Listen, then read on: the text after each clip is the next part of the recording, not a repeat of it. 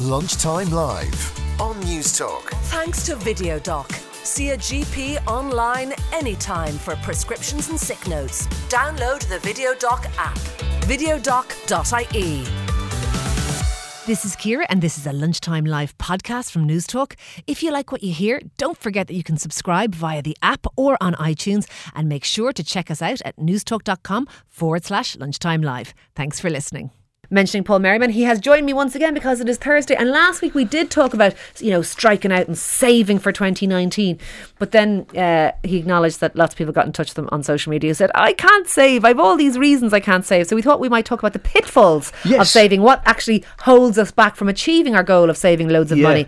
Tell me what those things might be. I think the first thing is a mindset. I think money is a taboo subject with Irish people here. I think that's a big one. I was just saying, I think this thing of money can't buy you happiness is something that we're kind of brought up with in Ireland. It's true, it can't, but I think it puts an awful lot of people on the back foot when they want to discuss money or talk about money. People would automatically assume they might be greedy, they might be cocky, they might try to brag, just all this kind of negative stuff. It's a bit vulgar, isn't it? Yeah, it's a bit vulgar to talk about money, and we've come a long way in this country with other subjects that used to be taboo. I think it's time we start bringing money into the forefront and educating kids a bit better and talking about it. And I suppose, like, if you're looking at the taboo of money, and it doesn't mean, if you want to talk about money or sit down with a financial advisor or discuss it, doesn't mean you're trying to be greedy.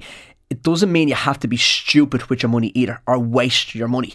So for argument's sake, paying ridiculously high interest rates on your credit card, paying bank charges when you don't have to and it's easy to move to another bank, trying to get a better interest rate or better return on your money on your savings account, doesn't have to it doesn't have to be that way. So doing those sensible things doesn't make you greedy or make you obnoxious when it comes to money. It makes you sensible. So what are the pitfalls and how do you overcome them then, if you're somebody who, like me, kind of got excited last week about the idea of saving but then did nothing about it? Yeah, you didn't get your Pringles tin, did you? So I think if you're one of these people, I think I've said this loads of times before, I say this all the way throughout the years, it's not just for January. Everybody needs a personal budget template. Everybody needs to know what's coming in and going out of their account. I always say you should treat your family income like a business. It's the exact same way. And again, we're talking about the 100 ways, the 100 days of walking.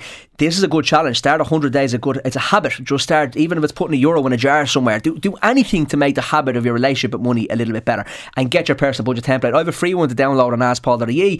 Again, I said this all the year, but it is really important in January. Start off on a good foot this year and get the personal budget template. The reason people don't do that, Paul, and I don't do it, is it because we're like ostriches? Because I don't want to think about it, because it might put me off buying something I want, or maybe make me feel bad about what I can't afford.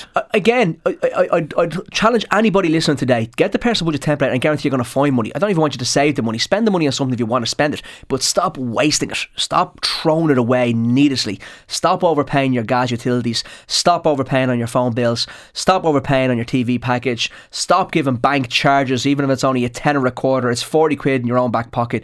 Take that money and do something else. So I'm not even trying to preach people to save the money and get the best interest rates and do the very sensible thing. I'm saying just don't waste it. The first thing in January, and that will save you a few bob doing that. 100% save you a few quid. So actually assess the incomings and the outgoings.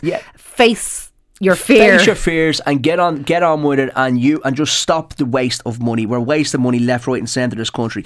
The other thing is that people don't cut back, and I think that's a big thing. When you do your personal budget template and you find out you're spending too much money in some place, you have to make a conscious decision to start be clever with your money this year and cut back. Maybe instead of going to 2 nights a week, 1 night a week, or every second weekend, or whatever it may be, especially if you're somebody that is I don't know, maybe late 20s, early 30s, maybe even mid 30s these days, that wants to buy a house, wants to get in the property ladder. You cannot save money for a deposit in this country without sacrificing something. It's just not going to happen. But that's been the way for decades. It's nothing new. It's not the housing minister's fault. It's not the bank's fault. So maybe you have coffee in the work canteen rather than buying one out on the road. Very simple things. Don't have cut back on online spending. All these things. Like, you have to sacrifice something if you want to get a mass amount of money together over the next 12 or 24 months. If that's something you're interested in doing, you're going to have to make sacrifices. Again, very back to the weight thing. If you want want to lose weight, you're going to have to make sacrifices, get up off the couch, go for a walk, or stop eating the nice things. And the last thing you've said is cash is king. Cash is king. A big believer of this. Cash is king. Please don't use your debit card.